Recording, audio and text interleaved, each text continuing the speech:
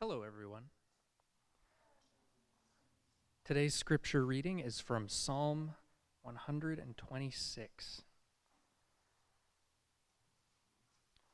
When the Lord restored the fortunes of Zion, we were like those who dreamed. Our mouths were filled with laughter, our tongues with songs of joy. Then it was said among the nations, "The Lord has done great things for them. The Lord has done great things for us, and we are filled with joy. Restore our fortunes, Lord, like streams in the Negev. Those who sow with tears will reap with songs of joy. Those who go out weeping, carrying seed to sorrow, will return with songs of joy, carrying sheaves with them." This is the word of the Lord. Thanks be to God. Please pray with me. God, thank you for today. Thank you for this church. And thank you for the Psalms, for including in your word something that's so rich in human emotion and divine wisdom. I pray that you open our hearts today to hear the message that you have for us in Psalm 126. Amen. Amen. All right, have a seat. At this point, we're going to dismiss all our first and second graders. Head on down to the front here. And then all our third through fifth graders across the street with Lois back there. All right, good morning, Mercy House. How we doing? Got some joy in the house of the Lord this morning? Got some reverb in the house of the Lord this morning. I'm going to resolve that in a second. There we go. I'm going to move these so I don't fall and go viral that way. We're glad you're with us this morning. I want to welcome you to Mercy House. My name is Tommy Moore. I'm going to be bringing the word to you this morning. So we are 7 weeks into our sermon series, Long Road Home. And if you haven't been with us, if you're just joining us right now, the gist of it is that we are going through these Psalms, which is a collection of songs of 15 Psalms in Psalm 120 to 134, which Israel as a nation curated together as kind of like a playlist that they would play through as they made their pilgrimage back to Jerusalem. And they did this multiple times a year. The journey was really treacherous. It was really challenging. And so they would sing songs during that journey. And last week we were in Psalm 125, and this is kind of like the key verse. Verse 1, it says, "Those who trust in the Lord are like Mount Zion, which cannot be moved, but abides forever." And so it's this idea, last week we talked about how those who trust in God who get to experience stability and security like that of a mountain.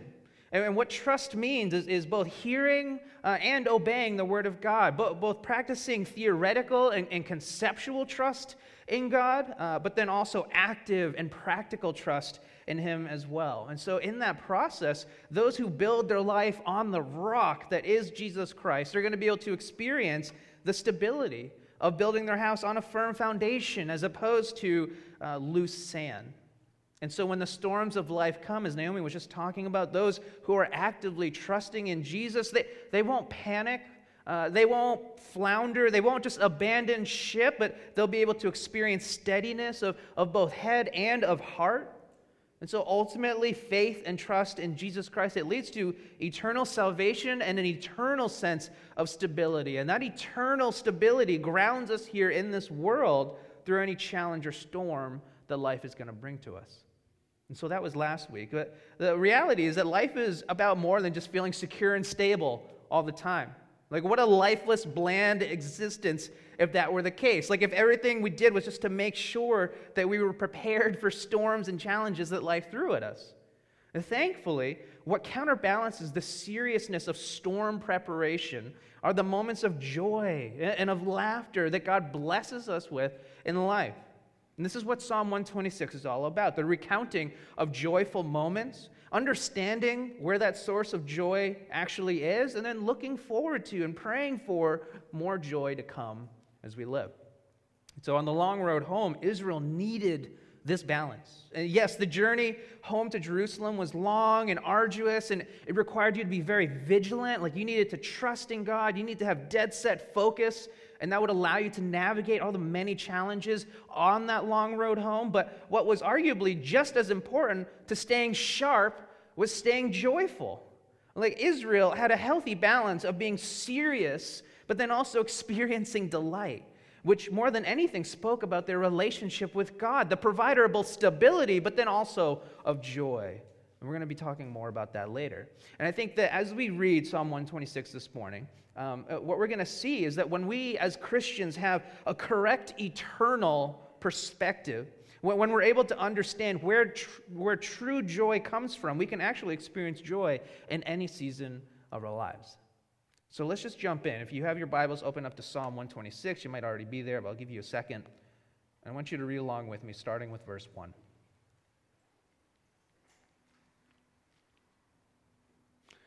When the Lord restored the fortunes of Zion, we were like those who dream.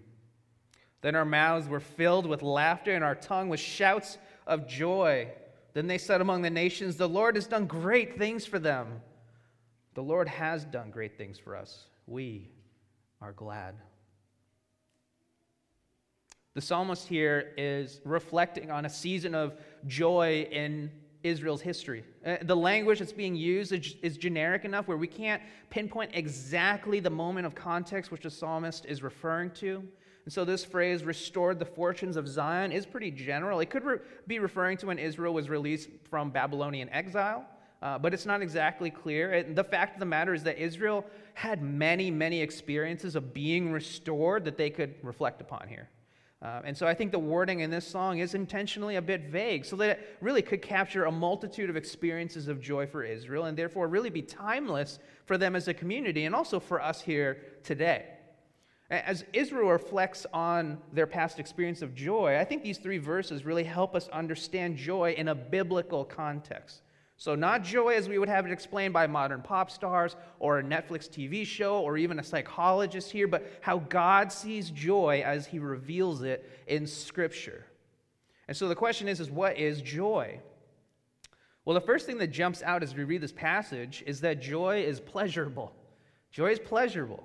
It's good. It's delightful. I think most of us here can agree intuitively on this point, but sometimes I think in our effort, specifically within the church, to distinguish joy from happiness, we'll say something like, joy is something that you feel deep down inside of you when you're really sad, or when you're really depressed, or when you're really hurt, which absolutely is true. Like, you can have joy in those seasons, but let's not take that so far to think that only in this place is where joy can manifest itself, in those deep places of grief and pain or sadness and hurt. Here we see the psalmist talking about the experience of joy, which is manifesting itself pretty viscerally. Look at verse 2. Then our mouth was filled with laughter and our tongue with shouts of joy. And the joy that they're experiencing isn't really like deep down inside and not bubbling up. It's not like under a cloud or being experienced like behind tears. They are bright-eyed. They are billowing with laughter. In fact, they can't be silent. Their joy is bubbling up, and it's overflowing out of their mouths with shouts of joy. Like they're going, woo! Right? Like that's the joy that they're talking about. My wife, Caitlin, often talks about this season of her life that she spent in Western Massachusetts, and she was taking a break from her dance career in Texas.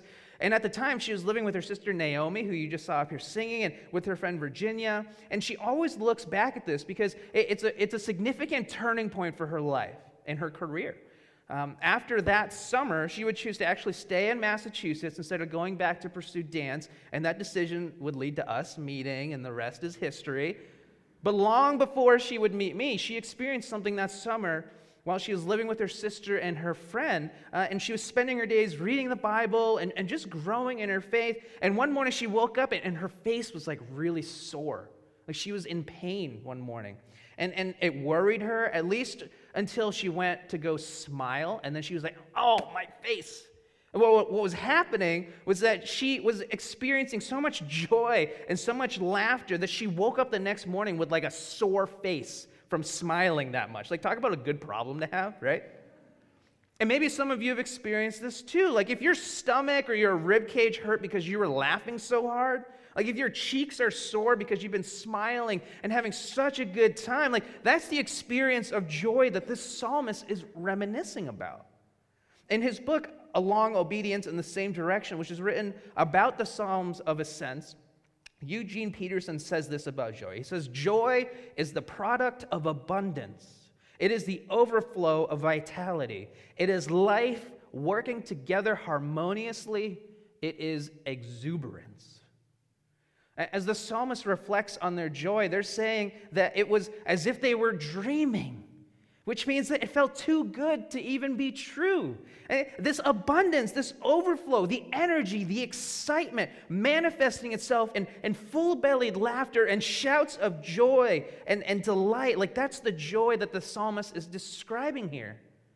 And Mercy House, I want you to hold this in your mind and in your heart this morning as we talk about joy, because this is a biblical picture of joy. It's not the only way that joy manifests itself, but here's my point. I think some of us might say in protest, even this morning as the question was to write down something that makes you joyful, well, I haven't experienced joy like that. Or maybe I don't regularly experience that in my life. Which might simply mean like you haven't experienced true joy. Or maybe that you don't regularly experience joy in your life. And that's okay. But what it doesn't mean is that we have to change our definition of joy to fit within the parameters of our own experiences. Like it is totally possible for someone in this room to hear this and read this psalm and hear this description of joy and be like, I can't relate to that. Like that's okay. And now it's not to say that Israel's experience of this was something that they did every single day. Like realistically, the joy that's being painted here is not necessarily common. They're reflecting on a time when this happened. And we'll see that the latter portion of this psalm is praying that it would happen again. And so I don't want you to hear me say that you always need to be billowing with laughter or overflowing with energy and laughing all the time. And if you're not, then something's wrong with you. Like there's something wrong with you if your cheeks aren't hurting from smiling all the time. That's not what I'm trying to communicate. See, Caitlin reflects on her experience of cheek soreness with it being in a unique time in her life, one that brings sweet memories of appreciation. But joy is a guiltless, pleasurable experience. And so I think most of us, when we see this picture of joy being painted, would say, I want me some of that. Like, I want to feel like that. I want to laugh. I want my cheeks to hurt. And look, I know that some of us here can be really cynical. Some of my closest friends in this room are self-described Eeyores who are perfectly content and comfortable being mildly sad and are by nature a bit negative. Like they would say this about themselves. And so I don't want to attack you if you're in this place where joy, as it's being communicated here, seems very outlandish, but I do want to challenge you that one, this is a biblical description of true godly joy and the way that it was designed to be experienced. And two, that this is the type of joy that you're invited into experiencing. Even if laughing until your cheeks and your sides hurt doesn't seem pleasurable to you, or if you can't imagine yourself being so joyful that you're shouting out loud, this nevertheless is a picture of joy that the entire community of Israel could relate to. It was a collective experience of laughter and of excitement. Well, how does this joy come about for Israel? Did someone just tell like a killer joke and everyone was just laughing? What we see in this psalm is that Israel's joy was a result of being restored by God. Joy originates from God. So there's no shortage of ideas for how to increase our joy as humans. One of the top search results on Google is this article published by Jude Baiju. She's a psychotherapist out of Ann Arbor, Michigan, and she has 7 ways that you can increase joy in your life. I just want to highlight 3 for you, okay? So, number 1, undertake a challenging activity with a commitment to mastering it. So the process of setting a goal, learning the necessary steps to achieve it, and giving it your best until you've mastered it will generate high self-esteem and pride. Those are feelings associated with joy. Number 2, engage in an activity that's pleasurable and feels like play. Do an uplifting and enjoyable activity that's not goal-oriented, but just plain fun, like throwing a frisbee with your dog. This is a quote, by the way. I'm not making this up. Play and other activities that don't have a purpose other than helping us feel relaxed and happy. Keep our mind focused on the present. The present is where joy lives. Number 3, honor yourself consciously and frequently. Joy doesn't come from others. It comes from within. Interrupt negative thoughts about yourself and replace them with statements that honor yourself, such as, I'm fine the way I am. I'm whole and complete. I did my best. I can do this. I love myself. what I'm seeking is within me. Also, focus on the good and what you did well. Write down self-appreciation so you can read and say them frequently. And the more you reinforce these concepts, the more they'll become reality. So on the surface, there doesn't seem to be anything incredibly wrong with Jude's suggestions. I think they're largely on par with how most people around us would answer the question of how do you increase joy? How do you maximize joy in your life? They're rooted in these concepts of taking pride in our work, taking pride in ourselves, and just kind of taking time to enjoy ourselves. And that's how to increase and maximize joy in our lives. And that's really nice. And if I weren't a Christian, and if I didn't believe the Bible as the ultimate authority on this, then I would be tempted to just end here with the sermon.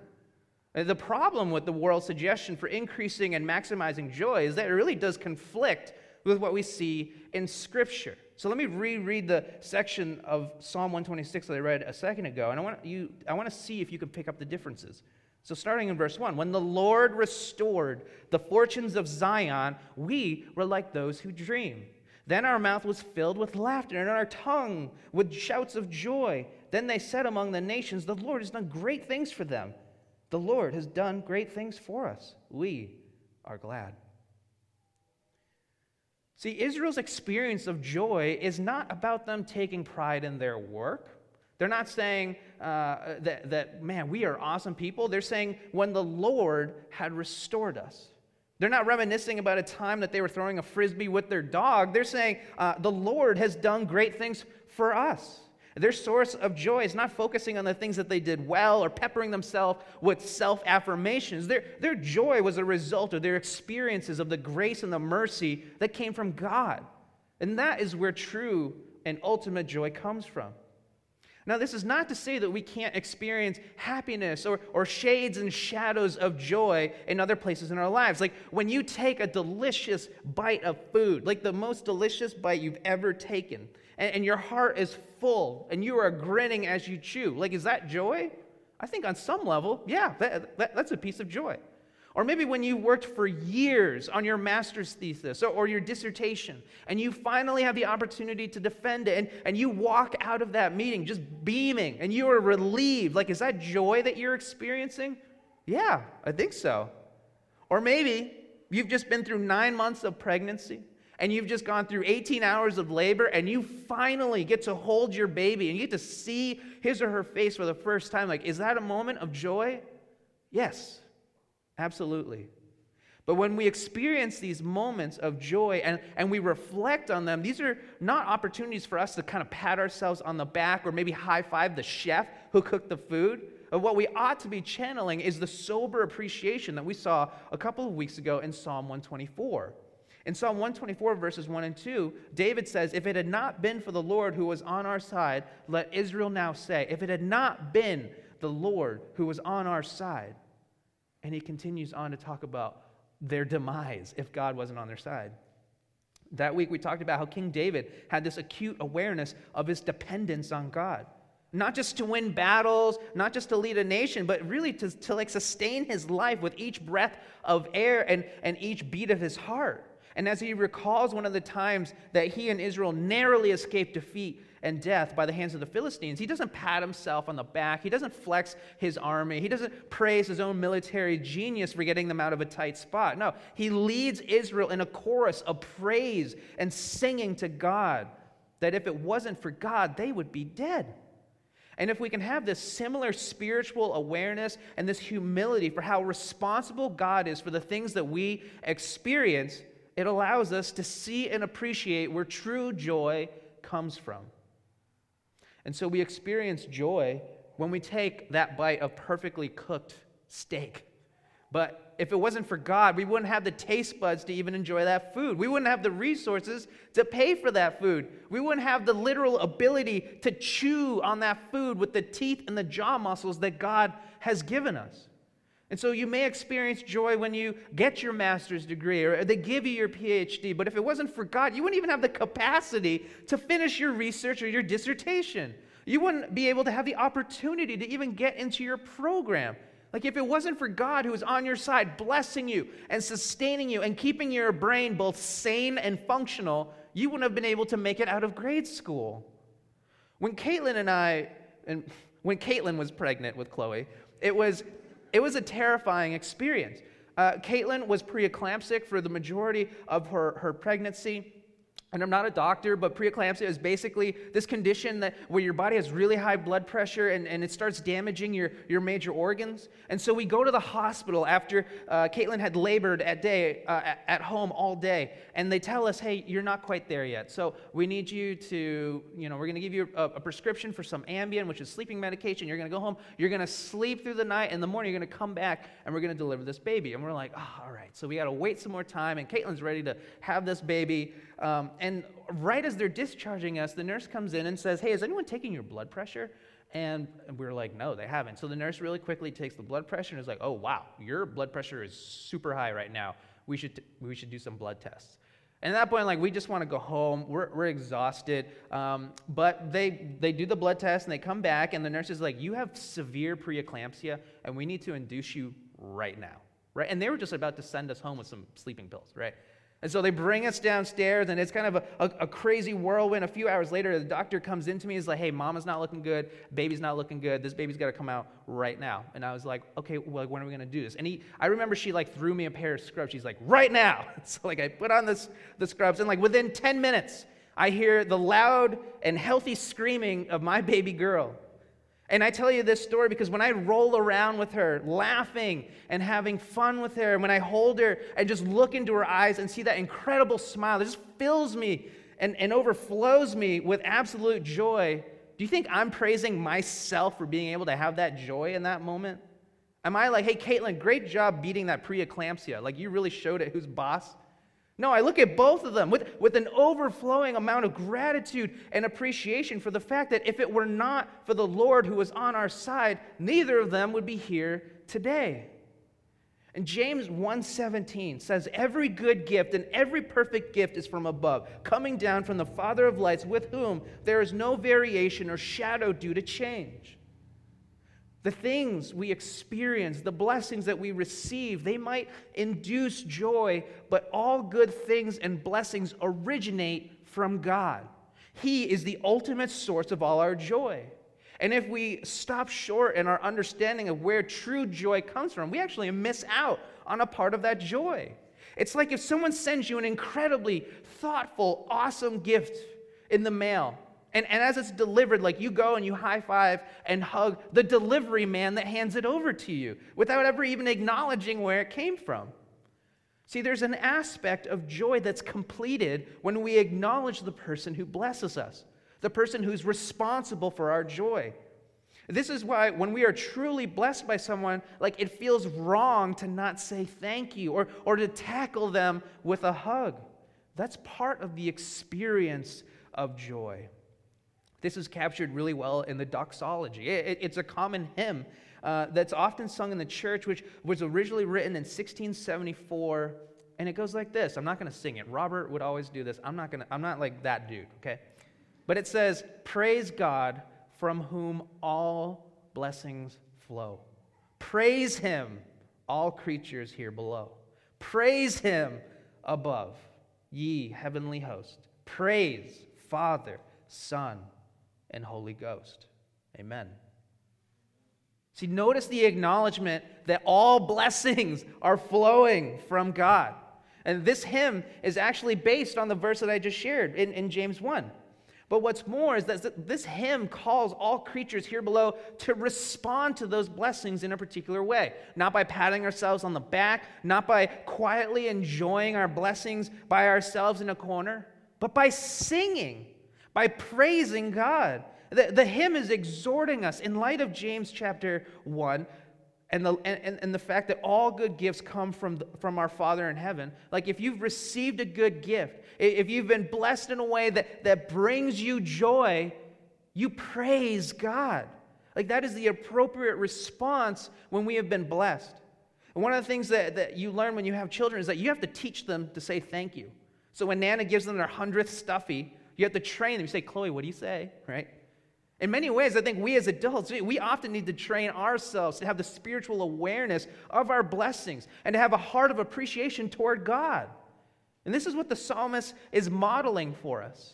And it's an aspect of spiritual maturity for us as Christians.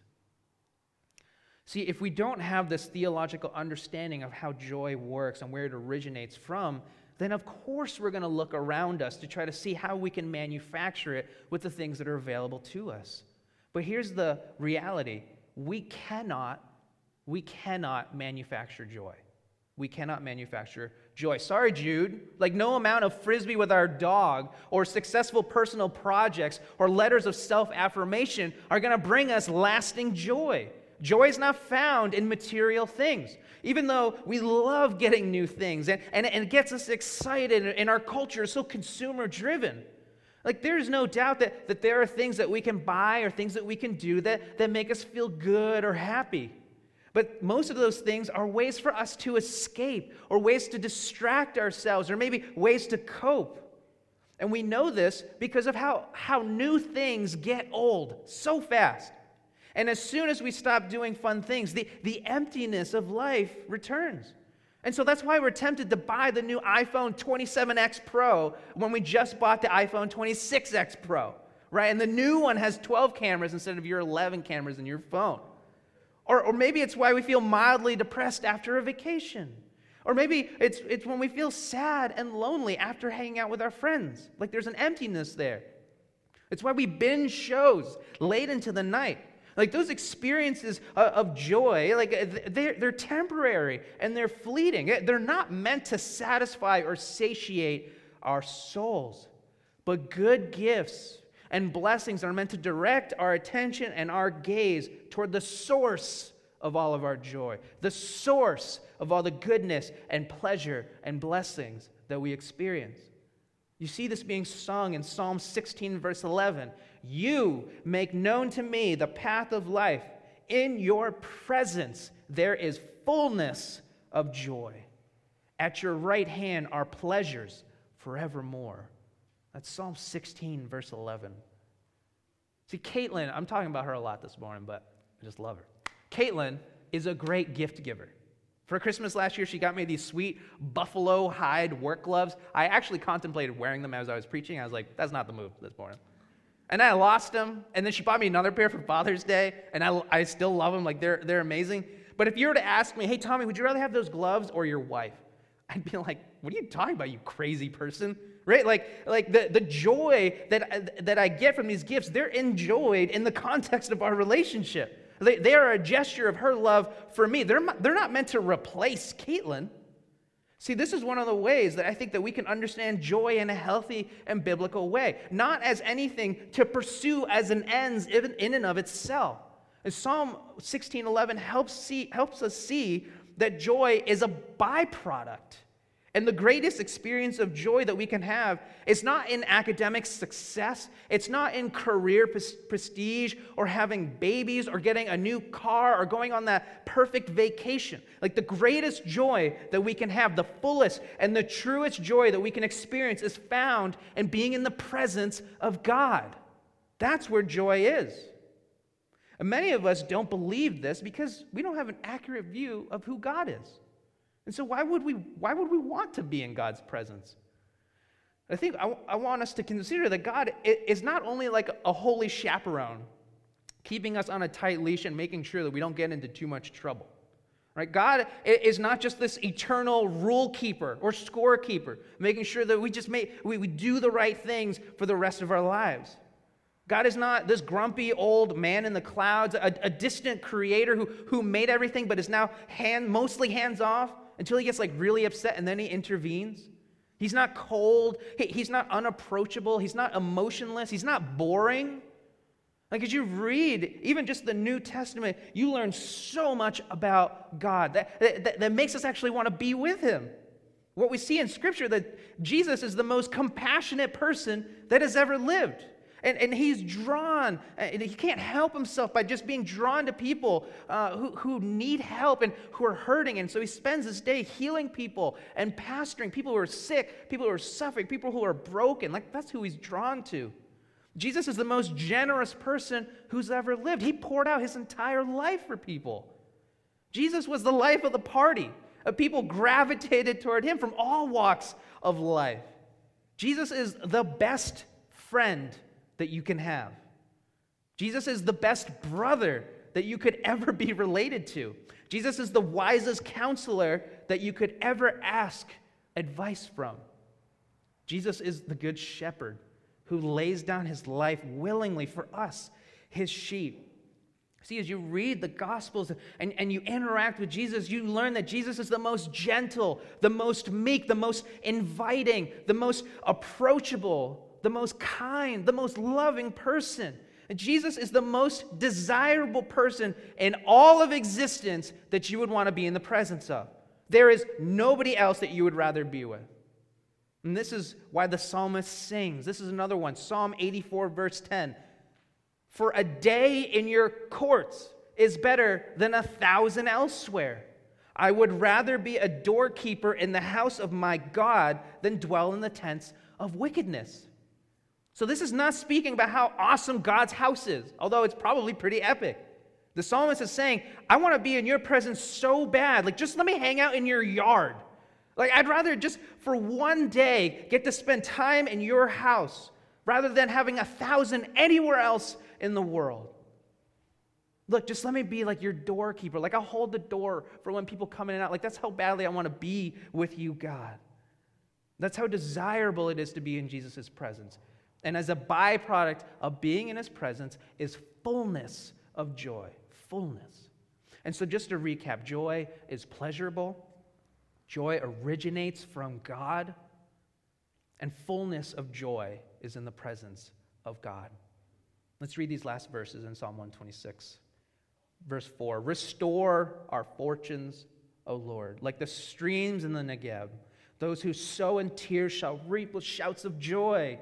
He who goes out weeping, bearing the seed for sowing, shall come home with shouts of joy, bringing his sheaves with him. And so the psalmist pivots in this latter portion of the song into a prayer that's directed to God. And the content of this prayer is going to help us further understand Israel's cause for joy. Again, here in verse 4, as with verse 1, is this idea of restoring Israel. And their joy was initially in an experience of restoration. And here we're seeing that their prayer is for more restoration. See, experiencing restoration for Israel was about more than financial prosperity or the development of physical infrastructure as a nation. What we see in Scripture is that those things, they were indicators of rightness with God. So as God was leading and shepherding his people in the Mosaic covenant that he had made with them, it was very clear, and he communicated this, that there would be blessings when Israel was in close, obedient relationship with God. And then there were consequences when Israel chose to not trust God and to disobey him. And so a call for restoration was not like pleading for a financial blessing or for material wealth just for the sake of having money. It was not like, God, let me hit the mega millions this week as I buy this lottery ticket. The plea for restoration was for a restored, right relationship with God. And David gets to the heart of this in Psalm 51, as he prays to the Lord from a place of great sinfulness and shame, and when he was not in right relationship with God. In Psalm 51, in verse 10, he says, create in me a clean heart, O God, and renew a right spirit within me. Cast me not away from your presence, and take not your Holy Spirit away from me. Restore to me the joy of your salvation, and uphold me with a willing spirit. When David experienced God's salvation, being brought into the presence of God in relationship, that brought him joy. And David is pleading with God, don't cast me away from your presence, but restore me with the joy that I had in your salvation when I was first brought into your presence, God. For Israel, this is what it meant to return to Jerusalem every single year. The opportunity to worship at the temple in the presence of God. That's why they made the trek multiple times of the year. That's why they endured the long road home, because God was waiting for them at home in Jerusalem. And that's where his presence was. And in his presence is fullness of joy. That's what motivated them to come back to Jerusalem. But see, the temple in the Old Testament still had its limitations. Israel could be in the courts of the Lord, in the house of the Lord, but his actual presence was in the part of the temple that would be protected by a giant veil. And only the high priest could go into that space. But here's the incredible thing. When Jesus died and when he was resurrected, having defeated death by living a perfect, sinless life, that physical veil in the temple was torn. Like the torn that separated God's presence, his perfect, holy, righteous presence from the unholy, unrighteous people was split in half. And with that veil torn, it signified that we no longer need a temple in the traditional sense, that we no longer need an earthly priest or an intermediary who's holier than us to represent us before God. Jesus washes us clean. He makes us righteous. And he has made us all into priests that can enter into that space. Like that's what it signifies by being torn. In Christ, we can approach the throne of God with confidence and be in the very presence of God. Like if you want more joy, if you want joy that overflows out of your heart, that leads you to billowing with praise and shouts of joy, you seek the presence of God where there is fullness of joy, because that's where it is. If you're not a believer, if you don't know Jesus in this intimate, personal way, like this invitation is for you. And the invitation is not for a fleeting, temporary happiness that you just feel like on Sunday morning and on Christmas and on Easter, but it's an eternally permanent source of joy found only in the presence of God. And this joy is impossible to manufacture. And by our own power, in our sin, we cannot approach God in his perfect righteousness. In fact, we are eternally separated from his presence. But if you believe in Jesus, if you place your faith in what he has done on the cross to forgive you, to make you pure, make you holy, then you are restored into relationship with God. You get to experience the joy of salvation that David is talking about here. And you get to be in the presence of whom there is absolute joy and the greatest blessing for all of eternity. In Psalm 51, again, I want to read this one more time. Verse 10, "Create in me a clean heart, O God, and renew a right spirit within me. Cast me not away from your presence, and take not your Holy Spirit from me. Restore me to the joy of your salvation, and uphold me with a willing spirit." If you're a Christian and you are lacking joy this morning, follow David's lead here. He's not asking for joy in work. He's not asking for joy in marriage. He's not asking for joy in children or a quiet home or joy in school or joy in financial peace or joy in some sort of fun vacation or joy in a new phone. When David is in absolute inner turmoil, as he's confronted with his own brokenness and his own sin, as he's in this pit of shame and of guilt, like he's pleading out to God, "God, restore me in the joy that I have in being saved by you. Restore me to the joy of having your spirit within me, the joy that I have in your presence." Mercy House, if you're lacking in joy, stop looking for it in the things of this world. If you want joy, run to the source of it. Seek the presence of God. And we do this by spending time in his word. We do this by spending time with him in prayerful conversation with him. We do this by praising and worshiping him on a Sunday morning, but also throughout the week as well. In John 15, verse 11, this is Jesus speaking. He says, "These things I have spoken to you, that my joy may be in you, and that your joy may be full." Like, take a minute and soak that up. God has spoken to us so that our joy would be full. Like, that is the purpose of him communicating to us. God has provided for us his word. He has communicated to us through the Bible. He has worked miraculously through thousands of years and hundreds of people and billions, maybe trillions of the logistics that are required to get the words of Scripture into your hands and into your smartphones this morning. Why? So that Jesus' joy would be in you and that your joy would be full. Isn't that incredible? Mercy House, seek the presence of the Lord. Read and delight in his word. Reminisce in the joy of first entering into his presence. Before all the craziness that life has brought you since then. Before all the responsibilities, the tasks, and the details that you're now managing that you never had when you first delighted in the presence of God. And pray, as the psalmist does, for revival and for restoration to happen again in your heart like it once did. See, the psalmist is not wearing rose-colored glasses. They acknowledge that this is a challenge, but they also have an ultimate hope, knowing that the efforts and the challenges that come with walking in faithful obedience to God and building our house on the rock is worth it. Look at verse 5. Those who sow in tears shall reap with shouts of joy. He who goes out weeping, bearing the seeds for sowing, shall come home with shouts of joy.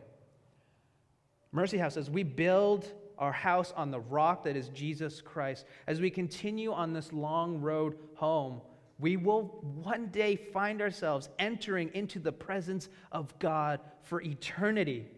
And by His grace, one day we will come home with shouts of joy. Know that this joy is to be shared. Bringing the gospel of restoration into the presence of God to others is the mission that we're on. And so we're reminded of this every single time that we take communion each Sunday. On the night that He was betrayed, He took the bread and broke it, saying, "This is my body broken for you. Do this in remembrance of me." In the same way, after supper, He took the cup and said, "This is the blood of the new covenant, shed for many for the forgiveness of sins. Do this as often as you drink of it in remembrance of me." The meal that we take when we do communion is one of celebration. It's representative of a wedding day feast, and that wedding has an open invitation. Communion is this balance of somber reflection, yes, but upon looking at an empty tomb, like we sing and we dance and we celebrate with great joy.